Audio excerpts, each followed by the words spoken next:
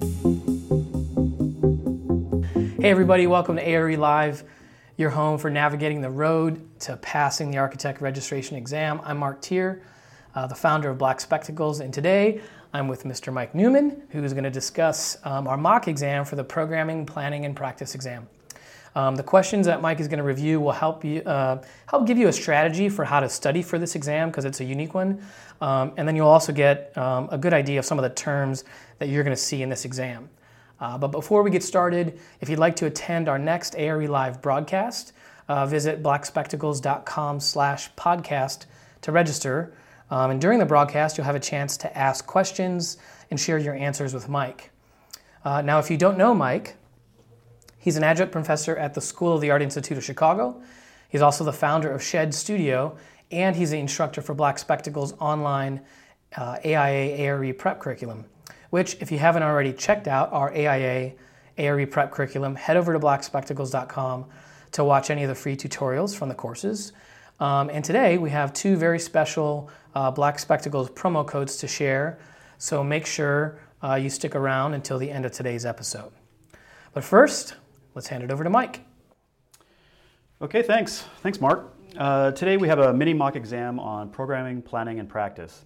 There'll be 10 quick questions that, while not exhaustive, should give you a pretty good sense of the types of topics you'll find on the PPP exam. One thing to note, there's a lot of overlap between PPP and some of the other exam topics. You'll notice that some of these questions could easily find themselves on other exams.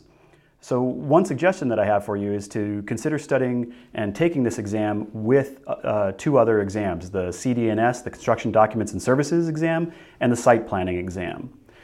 You'll find that they are all about kind of the same set of issues. They just look at them from different vantage points. So those are the two obvious ones to do them with, PPP, CDNS, and site planning. But there's even going to be some overlap with some of the other topics. But in general, kind of taking those three, thinking of them together, taking some time together when you're doing them, instead of doing them like in silos, kind of think of them all as one thought. But then when you're taking those exams, you have to kind of remember that they come at it from a different aspect. So CDNS will be more about the contractual relationships, PPP will be more about kind of practice management, site planning will be more about the physicality of the site, but they're all going to be sort of similar topics that will kind of run together. So really good ones to kind of consider together and to take together. Okay, with that as a little intro, why don't we just dive right in? So we're going to do 10 questions, and let's take a look at the first one. So the first one I have is, at the beginning of a project, what should the owner give the architect to start the project off? So this is an interesting question that you'll see in various places. I'll talk about this basic question in a lot of different spots.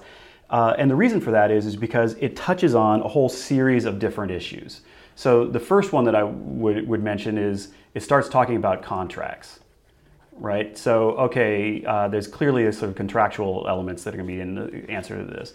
The second thing it starts talking about is practice management. So it's referring to kind of how you move through a project and whose roles are what and what are the sort of the main ways that people start to think about these things. A third thing that starts to be evident in this one is schedules. What comes first? What comes second? What comes third? You start seeing a whole series of different issues that are all PPP related, programming, planning, and practice related. As I said, they're also site planning related and construction document services related, but they're all kind of part of this milieu that you kind of have to understand to be able to really kick off a project. So let's try to answer the question. I have 3 possible spaces here. There's probably 6 or 7 different possible reasonable answers you could put in those 3 slots. But there's a couple of key ones that should definitely be the first ones you think about. So the first one is going to be not terribly surprising. First one I would say is a contract.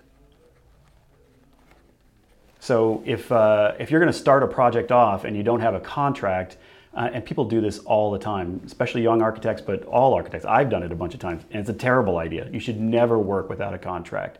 And there's a bunch of reasons for that. The basic reason for it is that People generally think of the contracts as this is the tool I'm going to use to get myself out of legal trouble down the road. And to be perfectly honest about it, if you're in such legal trouble, some sort of problem that's gone to a court, if things have gotten that bad, the contract probably isn't really going to save you. You're kind of screwed as an architect often in these situations because the fees are not so big that you can spend tens of thousands, $20,000, $30,000, $40,000 in order in lawyers' fees in order to get your fees back when you didn't get paid. So people think of it as being about the contracts being about legal troubles, but in fact, the main thing that they are really useful for is just making sure that everybody who's starting off the project understands their roles, knows what's being expected of them, understands, sort of controls expectations for what kinds of work is going to get produced. And so it's absolutely the fundamental beginning of the project. First thing that the owner should be handing to you is a signed contract. And that presumably is an AIAB 101, which would be the owner-architect agreement, but it could be the 104 or the 107 or whatever, depending on the scale of the project. But that's absolutely going to be sort of a first draft of what should start something off. And then you start thinking about it. It's like, okay, you're going to sign this contract, and you're signing contracts, you're coming up with a fee, you're doing all of that. How did you base that? Like, what did you base it on? There's got to be something that you already know about this as a project in order to be able to reasonably sign and negotiate a contract. And what that's going to mean is the program. So the program is that document that talks about square footages. It talks about all the things that the owner needs and the sort of the goals of what they want to get out of it, all of that kind of stuff. And it makes logical sense. You couldn't say to somebody, yes, I'll build you that beautiful school without, and it'll cost this much in architectural fees, without having some sense of it. Well, is it a big school? Is it a small school? Like, that's what the program is going to tell you, kind of what the goals of that project are. So those are the first two that would absolutely be part of it. And program is kind of funny because architects generally think that they should be able to write the program. And oftentimes they do write the program, but it is not part of your basic contract. If you really want to write the program for whatever project it is, you should get that as either an additional service to a B101, or even more likely, you should do it as a separate contract before you start the B101. And then you're essentially handing that program back to the owner. The owner is then handing the program back to you when you start the B101. So those are the first two that I would definitely start with. And then the next one is I'm going to sort of write kind of vaguely the site. So what I mean by that is the owner gives you the site. That means they should be able to hand you a survey. They should be able to hand you some geotech information, so soils and that kind of thing. They should be able to hand you information about environmental concerns. They should be able to hand you information that goes, anything like that that's about the site that you would need to kick off to start off a process. I remember many years ago I was working with, we were the lead consultants for another architect, and he was telling us a story about how he was working with a client, and the client said, I don't know any surveyors, can you just call a surveyor for me? And he said, well, I'm not really supposed to do that. You're supposed to supply the survey. And he said, well, I don't know anybody. Can you just, So he ended up sending him a list of contact informations for surveyors. The owner contacted the surveyor themselves. And then many months later, when all hell broke loose and contracts went bad, it actually came down and he was being held liable for the surveyor, even though he hadn't even called him. He had just given the phone number over for a surveyor. So this it's very untypical for it to actually become a problem, but it's one of those things. There are reasons why people do these things in this way. So contract, program, and then site. All right, so we have a couple of answers here from Brendan, Spencer, Tatiana, Matthew, and one of the things that many of them had program, many of them also noted site-related things, but budget was a really common one that they thought. So budget absolutely is a good one. That's another one that I would say. Budget actually falls under program. The scale of the project, how much money they have to spend, all of that stuff would be part of the program. I could imagine separating it out as well, but that would definitely be part of the program. And then kind of related to the contract and all of that, the other one that I always say, because it implies seriousness, is a retainer. There's nothing like having somebody hand you a check for, even if it's $400 or something like that. It doesn't have to be a lot of money, but there's something about that just says, I'm serious, we're all serious, let's do a project together. That wouldn't be probably an answer that would show up on the exam. That's just a little aside. All right, let's try the next one. Okay, question number 2. During the demo phases of a construction of an adaptive reuse project, you are walking the site and notice what you assume to be asbestos tile. So adaptive reuse, we're talking about something where it's an existing building that had one use, it's now going to become something else, like it's an old loft building becoming residential lofts or something along those lines. And adaptive reuse projects have a tendency to have a little bit of a different schedule, a little bit of a different timeline to them, because there's often just stuff you don't know about the building until you start doing the demo. So some construction often happens early in order to figure out what the heck is going on. So it's quite plausible that you might be walking through after you've done a series of design drawings or even construction documents, but still find new pieces of information, new structural situations that were covered up before, new environmental issues like this question is asking. So that's what this is about. Let's look at some of the answers. So the question is, you've come across this asbestos tile, you should, A, immediately stop the work on the site to allow the dangerous materials to be removed appropriately. Well, removed appropriately sounds interesting. How about B, immediately tell the general contractor to stop the work on the site so that they can remove the material appropriately. So that's similar, but talking about doing it through the general contractor. C, have the material encapsulated in place, show the material to the owner and suggest that they should have an environmental review. So let's look at A and B first. Those both sounded kind of interesting because they talked about removing the material appropriately. But there's something here that you should absolutely be nervous about. As soon as you see that you are saying that I am going to stop the work, I'm immediately going to tell the general contractor to stop the work. When you see that on one of these exams, as soon as you see any situation where the architect is controlling the schedule in any way during the construction process, you know immediately there's something fishy, there's something wrong there. The architect's role is the design intent and to be the agent for the owner. They're not always the agent for the owner. There's certain topics that's not sort of their purview, but they're generally an agent for the owner, and their role is to provide the design intent. Schedules, means and methods, sequencing of subcontractors, all of that goes to the general contractor. Now, we're talking about design, bid, build here. This is the sort of standard way where you have an owner that has a contract with an architect, and they also have a contract, presumably an A101, with the contractor, the GC. There are other types of relationships. It could be design, build, it could be construction managers, a whole bunch of other possibilities. But if it doesn't say a different possibility, you should always assume that it's design, bid, build, kind of the standard triumvirate of how these things go. Like I said, you look at A and B, they both have this idea that, okay, this architect is going to walk on the site and just tell people, wait, stop the work. You have no idea about what's going on with the schedule. It's not your role. There's no reason why you would have full knowledge of all the different things going on the site. There might be penalties if the contractor comes in late. There might be issues of timing with other workloads. So there's a whole series of reasons why you just should not ever do that. It's just not your role, it's not appropriate, and you start taking on liability about schedule, which can be actually pretty significantly in the financial range. So A and B are definitely out. You're definitely not telling anybody to stop the work.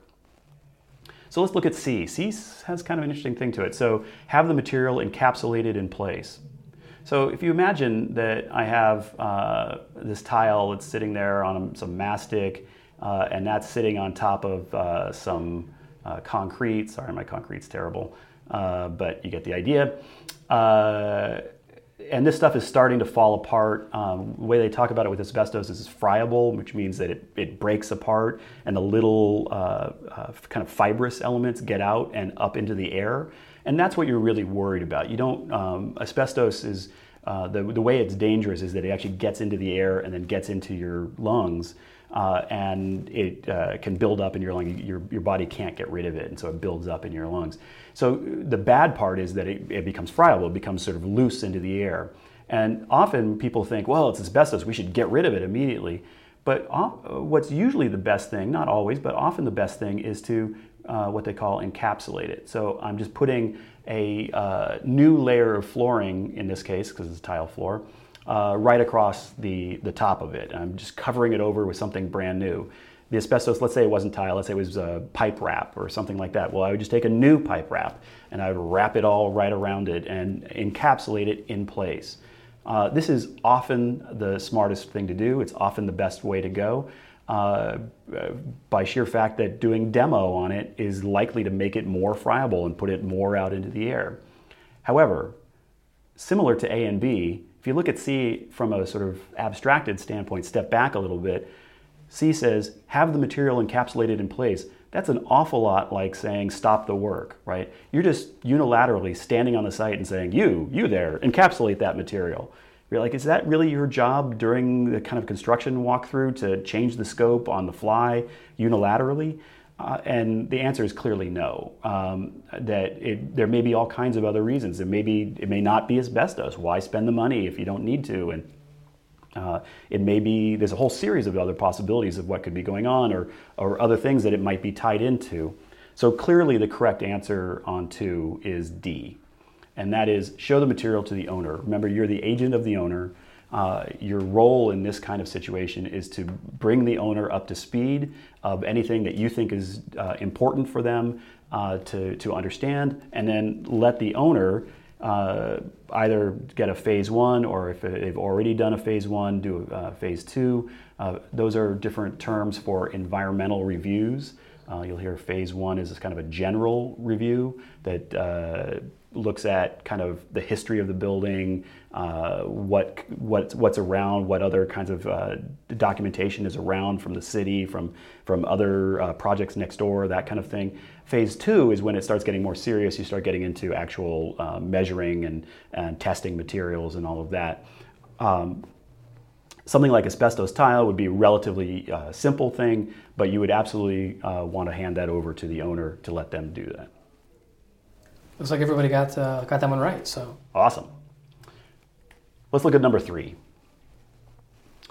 Okay, number 3. During design development, the architect should use which of the following systems for producing a pricing estimate or opinion? So first of all, let me just say, I've always found the term pricing opinion to sound kind of, I don't know, wishy-washy or something. It feels like you're trying to get out of something as opposed to saying a pricing estimate. But I have to say, it's actually a pretty good word for it. So you'll often see people, instead of saying estimate, they'll call it an opinion. And it really does actually make some sense, because calling something an estimate in the early phases of a project is kind of silly, because there's really no way that you could be accurate enough to really call it an estimate. You're really talking about an opinion that my guess is that we're going to end up around this number, right? So you'll see both terms being used, opinion and estimate. It depends on the context of the question. Okay, so let's think about this. During design development, the architect should use which of the following systems? So if we think about this sort of in the general way, the process is likely to be some preliminary work, pre-design kind of stuff. And then there's going to be SD, schematic design. There'll be design development, DD. There'll be contract documents, CDs. And then there's sort of an interesting moment where things kind of get gathered together, and there's the bidding phase. In that bidding phase, the architect actually has quite a few roles. You not only have created the CD set, but you also generally will create the bid set, which includes alternates and kind of the way that you get the information back from GCs, who are all the bidders. So there's a whole, it's not a huge amount of work, but there's quite a bit of work there for the architect, so that takes some time. And then there's a moment, again, where things change a bit, and a bidder is chosen, and now you're in, for the architect, CA, Construction Administration. And then after that, you have a sort of post issues, which might be commissioning or something like that. You don't always have all of these phases. You often don't have any preliminary phases or post phases, because if you're not doing lead or something that requires commissioning, there's not usually a reason to do that. But you will generally have SD, DD, CD, bid, and CA. So let's just say for a second we're looking at the SD time, the schematic design time, and we're thinking about pricing opinions at that point. Let's say you told a client after you'd done, let's say 16 hours worth of work, you've done some floor plans, a couple different options, you've done a little massing model, and you've done some elevation ideas and that kind of thing, and now you're presenting an SD set. And you tell them that along with that presentation, I think this is going to cost $1,432,952. That's ridiculous. You can't tell them that. It just doesn't make any sense, because that's way too specific of a number. And that specificity is actually problematic. You're implying that you know more than you do. If that number ended up being at 1.8 or 1.7 or 2.0 million, there is potential that you could have all kinds of problems coming back at you that were about you not being forthright with them when you said this very exact number. What's way more likely for schematic design is that you're going to use a square footage number, right? You're going to say, all right, I think this is going to be roughly $200 per square foot, and we think the building is going to be about 7,000 square feet. All right, that equals roughly 1.4 million. That's a completely reasonable way to do SD. Schematic design, you're using rounded numbers, you're taking square footages, you're sort of making really big basic assumptions based on who the client is and the work you've done previously. If you think that they have a very expensive taste, maybe it's not going to be $200, maybe it's $300 or $400 a square foot. Or maybe you know that they're going to go the cheapest they possibly can, and it's going to be $150 a square foot, or something like that, right? So it's not just a random number, it's a knowledgeable number, but it's a rounded number, right? And you're getting this sort of logical level of estimating for that phase. Well, when we get to DD, when we get to design development, now we've done quite a bit more work. Now we have full wall sections. We have a really clear idea of what the sort of basic systems that we're talking about. Are we talking masonry walls? Are we talking stud walls? Or what kind of, is it concrete? Is it steel structure? Is it wood structure? So by the time you get through DD, you should have a pretty darn good sense of what's going on. So the way that you're going to do estimating at DD is actually through the assemblies system. So A is the actual answer to this question. And the assemblies is where you can either they have the means books or they have online versions where you say, okay, it's a 7,000 square foot building, and we know that the floor system is going to be open web joists with a steel deck and a concrete topping.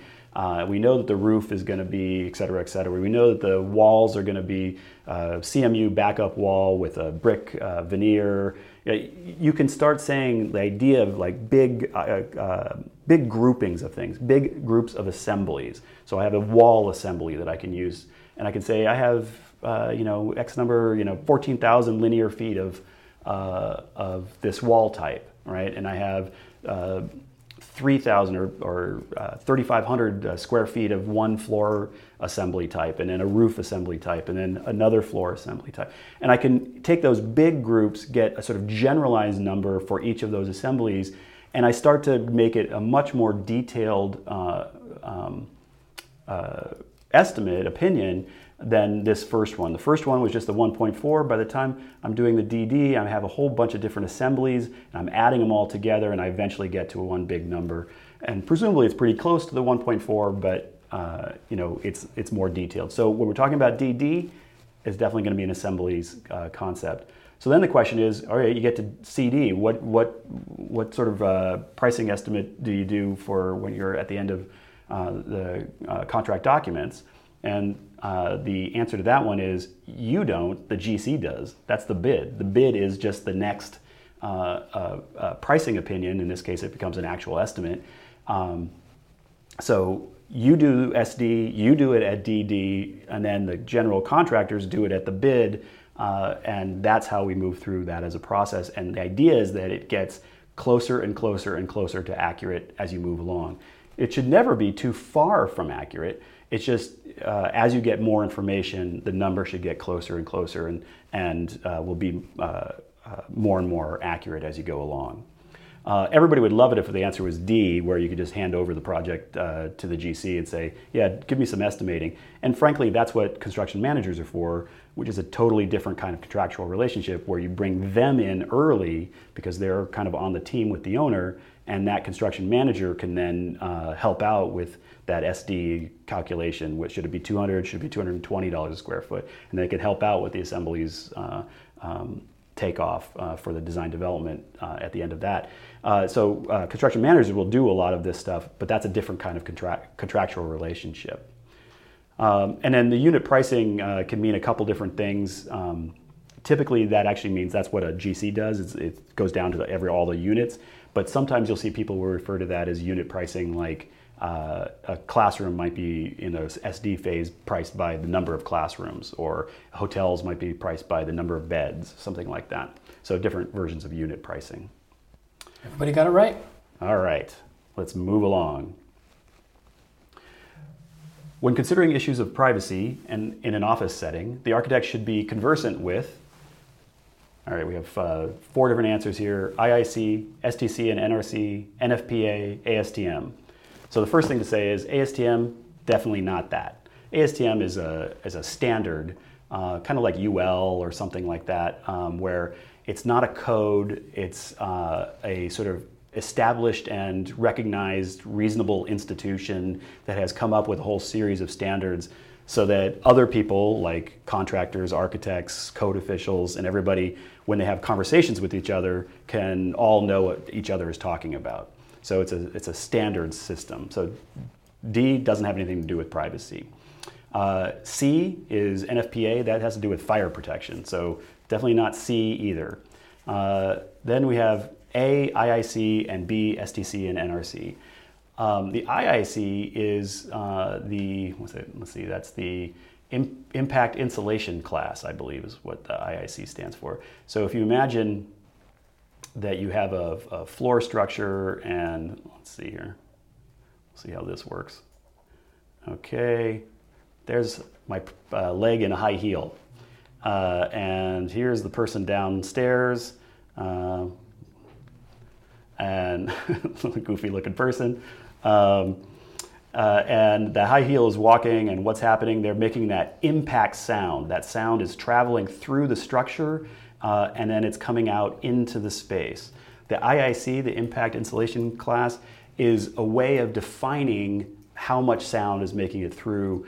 Every different type of floor assembly, like a concrete floor, will be different than a steel structure floor, than a wood floor. They'll all have different ways that the impact sounds travel through the structure. And while that's important and meaningful, it doesn't really have anything to do with privacy. So, okay, the obvious answer here then is B, STC and NRC. So let's talk about those for just a quick sec. So STC ratings, if I have a wall and I've got somebody on this side of that wall and they're talking on a phone. I know nobody talks on phones anymore, but maybe they're texting, but it's loud. No, they're talking on a phone. And so they're having a private conversation on that phone, and they're talking, and it goes into the wall. The T of STC is the sound transmission class, And so what that's talking about for this wall assembly is the sound transmitting, sound transmission class, the sound transmitting through the wall, right? So I have somebody over here who is potentially listening in to this phone call on the other side of a wall. If I have a high STC rating, then I'm going to have much less sound going through that wall. If I have a low STC rating on that assembly, I'm going to have a lot more sound going through that wall. So this is definitely an issue of privacy. Would show up very often in apartment units, in housing, but especially in things like office spaces that, like the conference room or the HR person might have to have a very high STC rating because they're talking about very private things in those offices, or a lawyer's office. So STC ratings absolutely part of privacy, and would definitely be a sort of a topic of discussion that you could imagine on this particular exam. And then the NRC. So let's think about the NRC for a second. NRC is the noise reduction coefficient.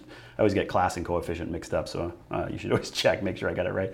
And in that situation, where let's say I've got somebody sitting here and they're sitting at a table or at their desk, and they're also talking on the phone, and they're having this loud conversation that's going up and it's bouncing off the ceiling. So if we imagine that ceiling, let's say it's made of glass, very hard, flat surface, well, that's going to bounce that information, all that sound directly to that other person. So they're going to get a really clear, they're going to hear every aspect of that conversation. But if I have a ceiling that has a very high NRC rating, and so that would be why you often see these kind of speckled looking ceiling tiles, is that they are specifically formulated for this issue, that instead of getting that direct, simple bounce, I'm going to get a much more diffuse bounce, and some of that sound is going to get absorbed into that material, and some of that sound is going to bounce, back over this way, but some will bounce back over this way, and some will bounce. In other words, it breaks it all up. So I don't get that clarity that I would get with that really hard surface. Even a drywall ceiling will have a much harder surface than a typical drop ceiling. So the NRC is talking about how the sound bounces around in the space, and that can absolutely have impact on privacy, especially in an office setting. So that was probably pretty easy, but I think it's good to kind of put in your head the idea of STC is about transmission, moving from one side to another. NRC is about the quality of the sound within the space, and that idea of the direct line of bouncing sound. Looks like everybody got that one right. We did have one comment going back. Andre noted that, talking about pricing, he said in his firm they've hired an estimator during the construction documents phases where they use unit pricing based on your specs and plans. Yeah, absolutely. I mean, that is a really smart thing to do, and highly recommended. And in fact, in some countries, in the UK, for example, it's very typical. They have a whole industry of people who are not part of contractors' firms, but are just estimators on their own. And you find that in the United States as well, but it's not as big an industry. But it's definitely a good idea. I would absolutely recommend it. It's just that it's hard to get that paid for, and so it doesn't usually fall into the typical contracts. The expectation is that the architect does it. Now, if the architect does it by handing it over to someone else, that's fine, but it's your role to produce it. The other part of what you just said was that it was doing it during the CD phase. What that's really doing is saying, okay, we get pretty good estimates at DD, we feel pretty confident, but before we actually send it out for a bid, like before we get to that spot, let's just check it and make sure. Let's get somebody who's really on top of it, can really go through all those unit numbers and make sure that we're on target, so that you don't get surprised when those things come back. If you do, if you say it's going to be $2 million and it comes back at 4, even if it comes back at 2.6 or something, you're going to redo all those drawings for free. So it's a big deal. You want to be reasonably close. Now, nobody expects the architect's original estimates to be right on the money. It'd be ridiculous. There's too many up in the air issues that are up in the air. There's no way you could possibly know everything. So nobody expects that. But if you're way off, that is a completely reasonable complaint for a typical client, and they will absolutely complain and want you to redo the set in order to get it in line with their budget that you agreed to try to build the building for. Yeah, it's a really good point. Thanks for bringing that one. So let's look on to the next one.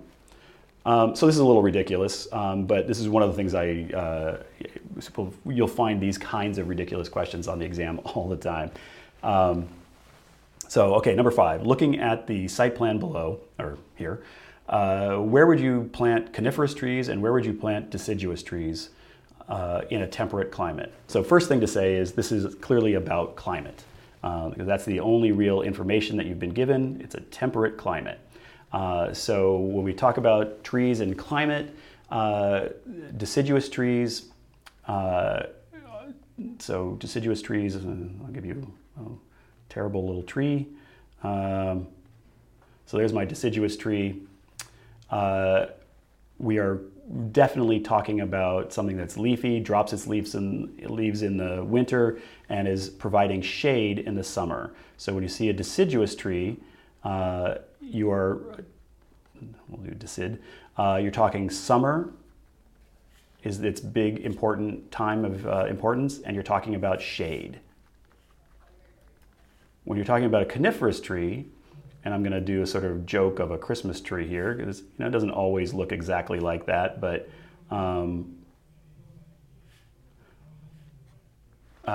you get the idea.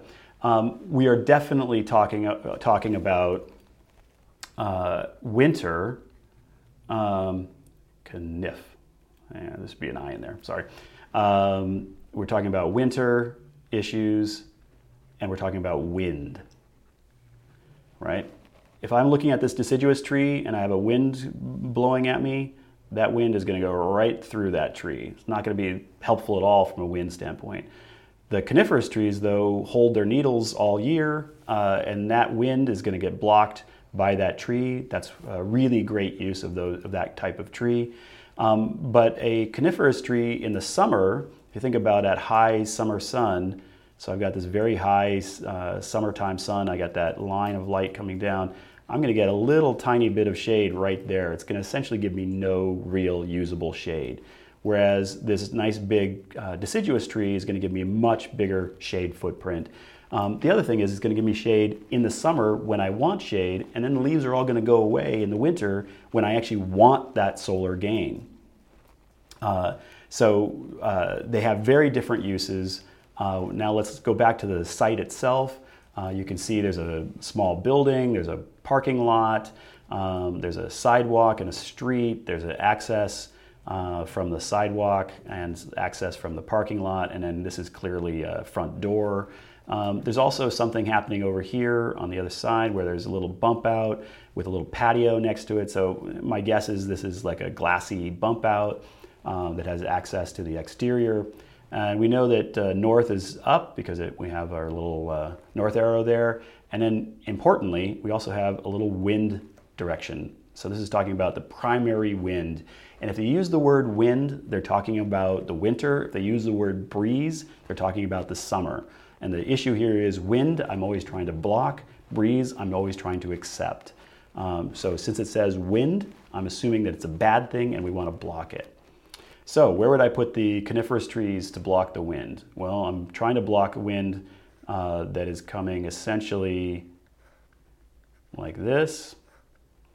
So there's a couple different ways that I could do that. I could line up a bunch of coniferous trees along the parking line.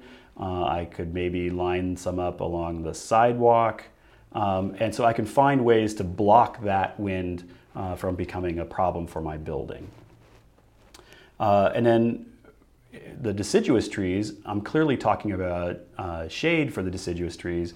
So let's think about, we're worried about it for the summer, as we said. So you'd think that the logical spot to put a deciduous tree would then be right there on the south side of the building. so that they'll cast a nice shadow onto our building and help keep our building nice and cool. But if you actually start thinking about that a little bit, you realize that's actually not going to be terribly useful. If there's my very high sun and here's my little tree on that summer day, that sun is going to be going, I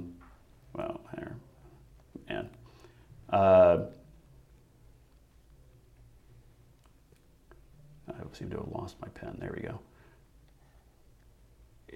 It's not going to be going in this very long shadow line. It will be going in this very vertical line. If I put the trees just to the south, the sun will be so high that I'm only going to get shadow right to there. It's not going to help me at all. So where would I put the trees to actually get a useful shade onto this building and onto my patio? You start thinking about it, that high sun in the middle of the day when it's going to be the south side of the building, I'm really not going to be able to use the trees for that. But as that sun comes down in the evening over here on the southwest side, well, that's where I start getting those much longer shadows. So I start getting shadows that will go onto my patio, will go onto my building. So this idea that I can just on this simple little site plan with the question of temperate climate and coniferous and deciduous trees, I can actually come up with ways that I would plant those trees solely from what this question is asking me. So these ones to the south, I'm going to say no, don't do those. You might do them for other reasons, but not for the reasons about the temperate climate. The coniferous trees along the parking or along the sidewalk makes sense because they're blocking the wind. The deciduous trees, kind of making some sort of arc over here on the southwest, allow for those long shadows in that time late in the afternoon as that sun is starting to sink and you get those much, much longer lines. That's where you're going to get the usefulness of that shadow on that side. I could say the same thing on the southeast side because as the sun is coming up, it's also going to be that long shadow line. But clearly, if you're worried about the heat gain in the building, I'm more worried about in the afternoon to the evening as the day has warmed up all day than I am on the southeast side where we're really talking about right first thing in the morning as that sun is coming up and you're getting shade from that standpoint. So you could do it on the southeast side, but it seems to me sort of more straightforward. Coniferous trees in the location to block the wind over by the parking and the sidewalk, deciduous trees to provide shade at the southwest corner. All right, let's move on to the next one. Number 6, programming includes all of the following except goals, preliminary designs, budgets, room and square footage estimates.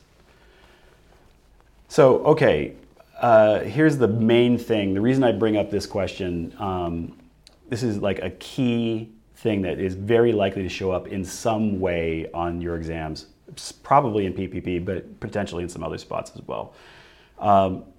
Do you think about goals when you're doing the programming? Absolutely. So that one's check. That's a good one. Preliminary designs, that seems reasonable, but let's come back to that one. Budgets. Yes, you absolutely think about budgets when you're doing the programming. How else would you be able to know how big a building you could build, right? You have to understand the costs of things relative to what you can get for that cost. Otherwise, there's really no point in starting the project.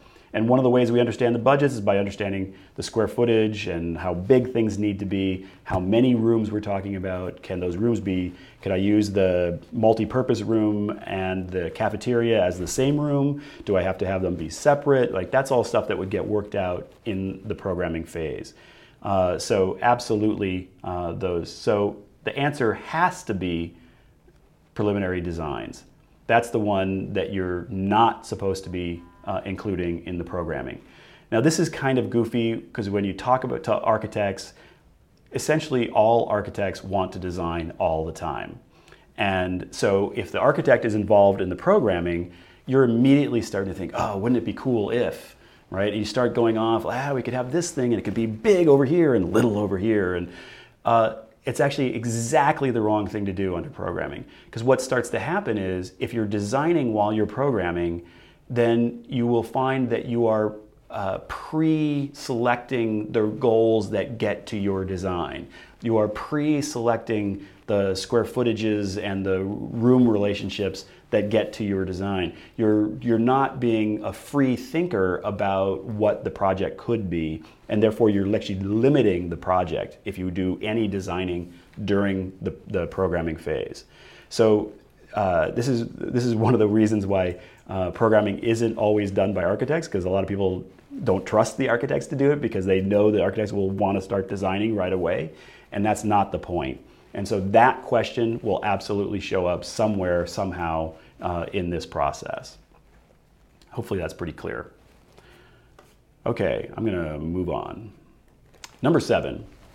This is some terminology stuff for the next couple ones, which I think are useful to know. Number 7, a mechanics lien is it an engineer's report? Is it a claim of percentage ownership of a site? Is it the waiver of rights? Is it a part of a typical payout request?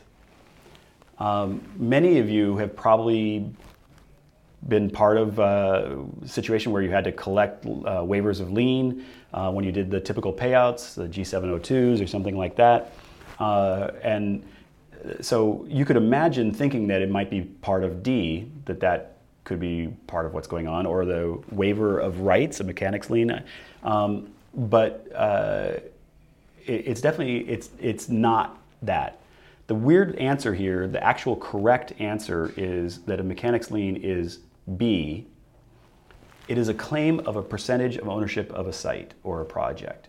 And that sounds really odd, but if you start thinking about it, this is what a mechanics lien is. So first of all, don't get confused by the word mechanics. It doesn't really have anything to do with mechanics. I don't know why it's called that. Maybe one of you does and can let us know. What a mechanics lien is, let's say you're a plumber on a job site and you do a bunch of work and you get paid for part of it, and then you do a bunch more work and you try to get you invoice for the next payment, and the GC doesn't pay you. But the GC doesn't tell anybody else that they haven't paid you. They just keep rolling along, but they've just decided they're going to pocket the money that was going to go to you, the plumber. So everything's rolling along. You're kind of moving through the process as the architect. The owner's moving through the process. You're paying out to the GC. The GC just isn't paying that plumber. Well, what can the plumber do? What's open to them as a way to make sure that they don't get screwed in this as a process? And the answer is they can claim a lien. So what this does is they can say, I have done $100,000 worth of work on this project, on whatever the name of the project is, and I am therefore claiming ownership of $100,000 worth of this project because I have $100,000 of ownership in this because I put it in and I have not been paid back out. So that is the way, that is the process by which people can make sure that all of the payments are happening and are flowing along. So you may have seen a situation where as you're doing the payouts, the GCs are also, as they turn around and pay the subs are providing them a waiver of lien, and then the GC is handing those waiver of liens to the owner. And what that is a process of saying that the owner is able to say, okay, I've paid the GC and the GC has paid all the subs, and we know this because the sub has given the GC this waiver of lien. I'm waiving my rights to put a mechanics lien on this project because I've been paid. I don't need to put a mechanics lien on this project. And you would do that at every payout, and then there'd be a final waiver of lien at the end. So I'm using the subcontractors like a plumber and the GC and all that, but it's actually for everybody. This could be for the architects, it could be for the consultants of the architects, engineers or whomever. So all of these people all have the right to claim a percentage of ownership of the site. And this is sort of the tool by which this is kind of run in the sort of legal entities. Okay, let's move on to number 8. Looks like everybody got that one right too. Awesome. That's actually, usually people don't get that one right. So that's a good one to get if you got that one right. This one's actually a pretty simple one, but it gives us a chance to talk about a couple different issues. An easement is a way to ensure the trucks can reach the loading dock. Is it a zoning issue? Is it a contractual relationship that rides on a deed? Is it a right-of-way for utilities? Most of us probably know easements as a right-of-way for utilities. That if you think about an easement for power lines or an easement for plumbing underground, something along those lines, that is the sort of main way that most of us interact with the idea of an easement. But there are actually a lot of places that you could have an easement. So D is not the correct answer.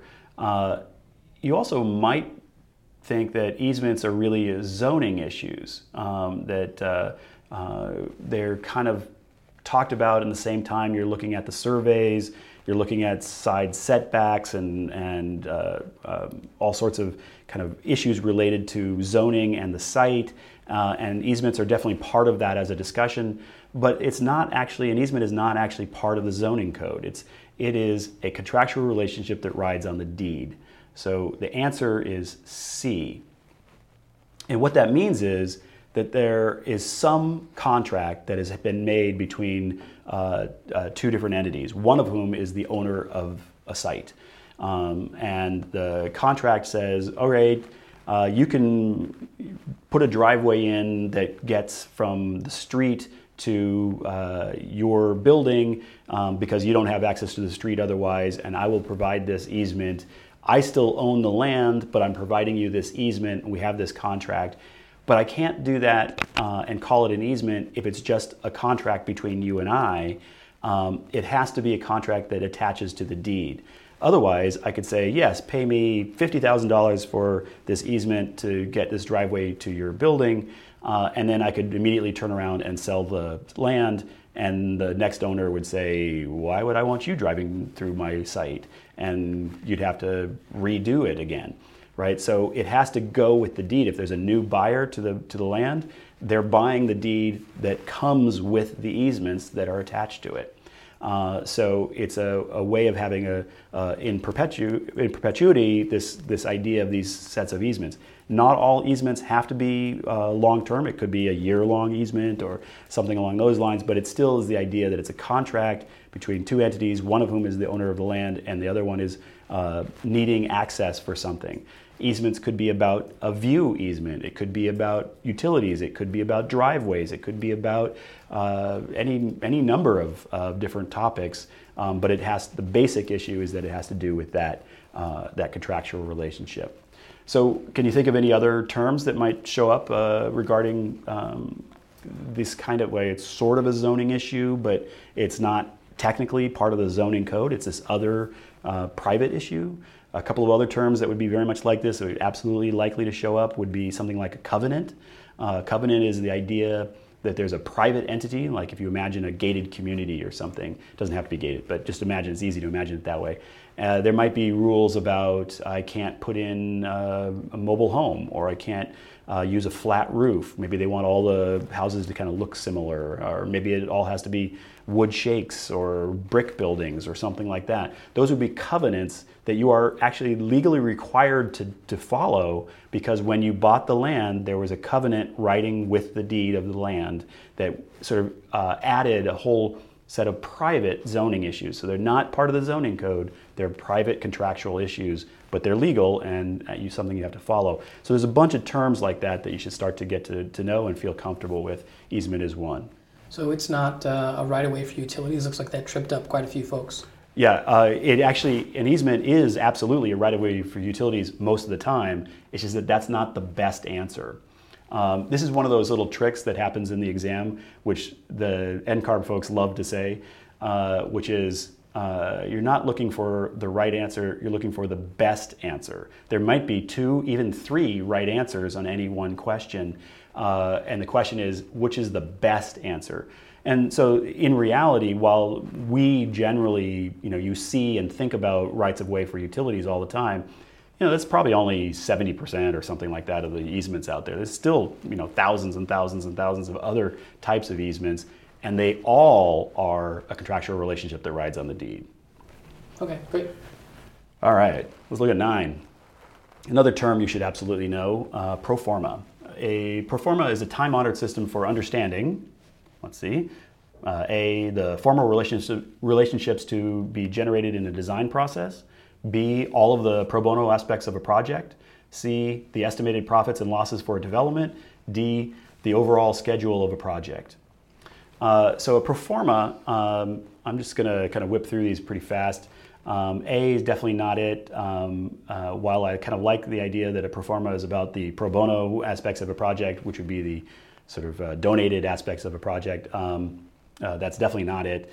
C is the correct answer. So what a pro forma is let's say you're doing an apartment building, and there's a developer who's building an apartment building. What they're going to do in order to go and talk to, say, a banker and say, I need $20 million to build this apartment building, before anybody's going to give you that $20 million, you need to be able to show that, okay, I'm going to have a bunch of money that I'm going to make. So we're going to sell these. We're going to, bring in money in a bunch of different ways, and that's going to add up to whatever this total number is. And then I'm going to have a bunch of money, so let's call this a positive, that's going to cost. So I'm going to have construction costs. I'm going to have site acquisition costs. I'm going to have lawyers' fees. I'm going to have bank fees. So like if I'm going to borrow money, there's a huge difference between borrowing money at 15 years versus 30 years versus 50 years, or at 3% versus 5%. There's a lot of money there, right? So I have to really consider where that money gets played out. There's a whole bunch of different things that are going to cost money. The architect's fees, among other them. So all the other fees and all those kinds of things, right? We're going to add up all those numbers, and that's our set of costs. And the idea, presumably if it's a for-profit development, is that the negative numbers, the cost numbers, are going to be lower than our positive numbers, right? That's all a pro forma is. It can be as simple as on the back of a napkin, 10 numbers added together and subtracted. It can also be something that's 50 pages long, depending on what's going on. One of the things you'll hear developers say all the time is that you'll be talking about an idea and you'll say, well, this would be really great. I know you want these 3-bedroom units, but these would be really awesome 2-bedroom units because we'd have much bigger living rooms and we'd have this other thing and we could have a walk-through, pass-through in the kitchen, and it's going to be great as a 2-bedroom. And the developer will say, it doesn't meet the pro forma. And what that means is they can get more money, and they've already built the cost structure based on the 3-bedroom units. So a pro forma is the way that you kind of simplify how you put all this information together. It can be very complicated, but the base root of it is I've got some numbers that I think are going to come in, and I'm going to sell these units for, or I'm going to rent them for, or I'm going to whatever my version of making money is in this particular development, and then I have a bunch of costs that it's going to take to get to that, and I'm making sure that those balance out.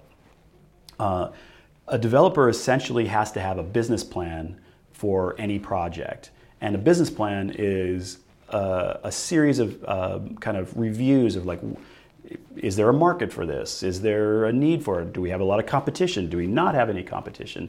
It's all of those kinds of issues. And one sort of the heart of that business plan is going to be this pro forma, because that's the part that allows you to understand not only does it meet the marketing, not only does it meet the needs and the timeline and all of those things, but that we actually will make money out of it. So it's one of those terms very likely to show up someplace, and you should definitely feel comfortable with that. Looks like everyone is comfortable. They all got it. Awesome. All right. Number 10. While in initial discussions with a new client, you hear that they have had issues in the past with large overruns of costs. That has caused them problems with their funders. The funders are getting nervous because they have had these problems in the past. So therefore, you may want to suggest that they look into blank as a project delivery system. So project delivery system is a term you should absolutely know. When I say design, bid, build, where the architect is given the project to design this building, and then at the end of that design, you hand it out to general contractors and they bid on it. You have bidders who bid on it, and then you and the owner make a decision over which bidder is going to become the actual GC on this project. And so a bidder is chosen, and then it goes into the building phase, design, bid, build. takes a long time, but it has certain advantages. That would be a project delivery system. That would be the way that you're going to get through the project. Another way you could imagine doing it is through something like design build, where the architect and the contractor are actually one entity. They can be one entity in all sorts of different ways. It could be a contractor who hires an architect. It could be an architect who hires a contractor. It could be just people who like doing both. Design build is a very different project delivery system. If I have a design build, it changes everything. It changes all the contracts. It changes all the relationships. Instead of having the architect be sort of the agent of the owner, there's now this very different relationship of the architect to the owner, because the architect is now allied with the construction process, not with the owner. So there's certain advantages to the owner and there's certain disadvantages to the owner. So this idea of project delivery, it is a core part of project management, of understanding what drawings you need to produce, of understanding what the relationships are, of understanding what contracts you would sign. They all depend on what sort of project delivery system you're going to choose. So let's take a look at some of the things that we have here. We have a feasibility study. C is definitely not it. That is just a red herring to throw you off. The possible answers then are A, B, or D. A, construction management, B, design bid build, and D, fast track. So those are three different project delivery systems. Design bid build, as I just said, is that kind of longer one where you have the design, then you do the bid, and then there's the construction. The big advantages of design bid build are that I get to the end process. I get to about here, and when I've got that bid and I've got the GC about to start, and I actually have a pretty good understanding of that dollar value. Up to that point, it may be a little loose because you're counting on the architect to do the bidding, not a general contractor. Fast track is this kind of great system that says, okay, we're really all about speed because maybe school is going to start and we got to build it over the summer, or maybe you're building a stadium and the team is going to start playing in September, or the financing is going to be changing and so you just really want to get the project done right away, or the site just costs a lot and you want to get it moving. So fast track is when speed is of the essence. And in that case, what you're doing is the architects are providing a package that is, let's say, all about the foundation. And then while they finish that, they hand that over and the contractors start building the foundation. And then while that's happening, the architect is now doing, let's say, the steel structural system. And they finish that package and they hand that over to contractors, and the contractors start building that right away. And then they hand over the shell and all of the other things, the sort of basic floor plans and everything that fit into this as a system. And then they hand that over, and that starts getting built right away. So these things are built in these very fast stages where you are designing while it's being built. So fast track is a very unusual, very interesting way to do it. And it's kind of a crazy, great, fast, nutty system. But it's also absolutely a terrible way to control dollars. The dollars are always going to be higher when you do fast track, because there's just no way you can think of all the issues back when you started doing that foundation package. You just can't think of every issue that would show up in one of the packages later on in the process. So fast track, kind of fascinating. It has its place, but it's definitely not a good place to control the dollars. The main reason that you would do fast track is because you actually believe that, yes, I'm going to lose money on this as a project because I know there's going to be things we have to redo as we go along, but that amount of money, let's say I lose $200,000 in this as a process, but maybe I save $500,000 because I've got the building up and running faster, right? So there's times when it actually is financially logical, but it's not about saving money on overruns or anything like that. So then the only one left here is really between design bid build and construction management. And construction management, the idea of construction management is that you actually have somebody from the ownership who comes in during SD and starts talking to the architects about the pricing. And so they're giving dollar information from the construction manager. They're essentially, not actually, but essentially an employee of the owner. To you, they're an employee of the owner. They actually don't have to be an actual employee. There could be lots of different ways that they run. But that you think of them, they're on the owner's team, if you will. So they come in and they help give estimates at that point. And then they do it again at DD, right? So they're giving you money through the construction manager. And then by the time you get done with the CDs, now they're actually organizing all the subs, and they're bringing all the subs in. But it's a different set of relationships than with a GC, because they're bringing them in kind of for the owner, if you will. So if you were an owner that was really worried about past overruns, I could totally imagine telling that potential client that they should really move to a construction manager system, because that's one of the givens of a construction manager is that you get a lot of early information and continuous information about what the costs are going to be. The big disadvantage is, the big advantage of the design bid build is that I go through this big long process, but I also have bid it out to many different contractors, and so I actually do get a very clear idea of which is the low bidder.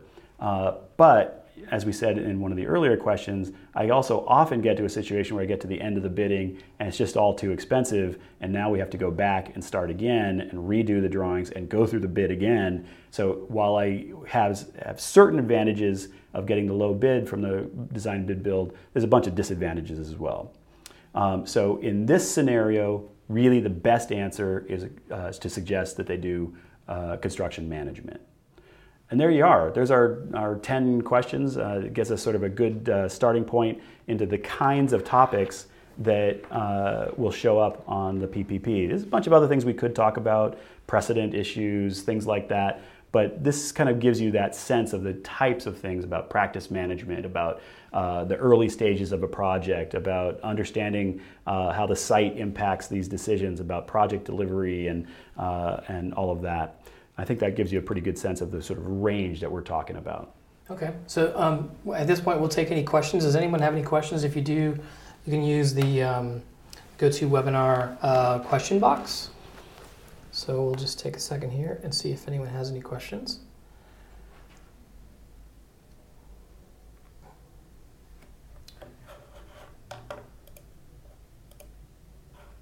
Michael is noting that he thinks it really seems like there's a lot of overlap with CD&S for this specific exam. Yeah, so I'm a little heavy on the CD&S on this, but like I said early on, you have to think of it from the vantage point that you're looking at it. The reason that it's sort of heavy is that PPP focuses a lot on the early phases of a project. You're kind of gathering the information, you're getting ready to roll forward, you're figuring out how the project management, how it's going to play out, who the team is, and when you talk about that, there's a lot of sort of contract-esque stuff built into that. But you're talking about it from not so much the legal standpoint, but from the practice management or the project management aspect. The other thing from a practice management, we could have gone deep into, I sort of just left it with the pro forma, but we could have spent a lot of time talking about billable hours and kind of the different setup of ways that you do billing and how you start to kind of think about how much time goes into SD versus goes into DD, those kinds of things. Those are all part of that milieu, but like I said, there's a lot of overlap, but you're looking at it from these different vantage points. Okay, do we have any other questions? It doesn't look like it. Maybe we got all of them answered as we went along. So we'll go ahead and end it right there. Thank you, Mike, and thanks to all of you who've tuned in and who submitted your answers to the questions. If you'd like to attend our next ARE live broadcast, visit blackspectacles.com/podcast to register. You'll have a chance to ask questions and share your answers with Mike for live feedback during the broadcast, just like today. And to learn more about our AIA ARE prep curriculum, go to blackspectacles.com. We'll include a link in the show notes And for those of you who are ready and want to go ahead and get busy preparing for the ARE, you can use a coupon, a 15% coupon off the first charge on any AIA ARE Prep membership with code 527-15-webinar. That's 527-15-webinar. And that'll expire on June 15th. And of course, if you're already an AIA member, you can visit aia.org/ARE Prep to get a 30% discount for the entire duration of your AIA ARE Prep membership, not just the first charge. And that also expires on June 15th. And finally, please hop over to iTunes right now and rate our podcast to let us know what you think and share any suggestions that you may have. I promise we'll read every word that you write and use them to tune our next episodes. So thanks for listening.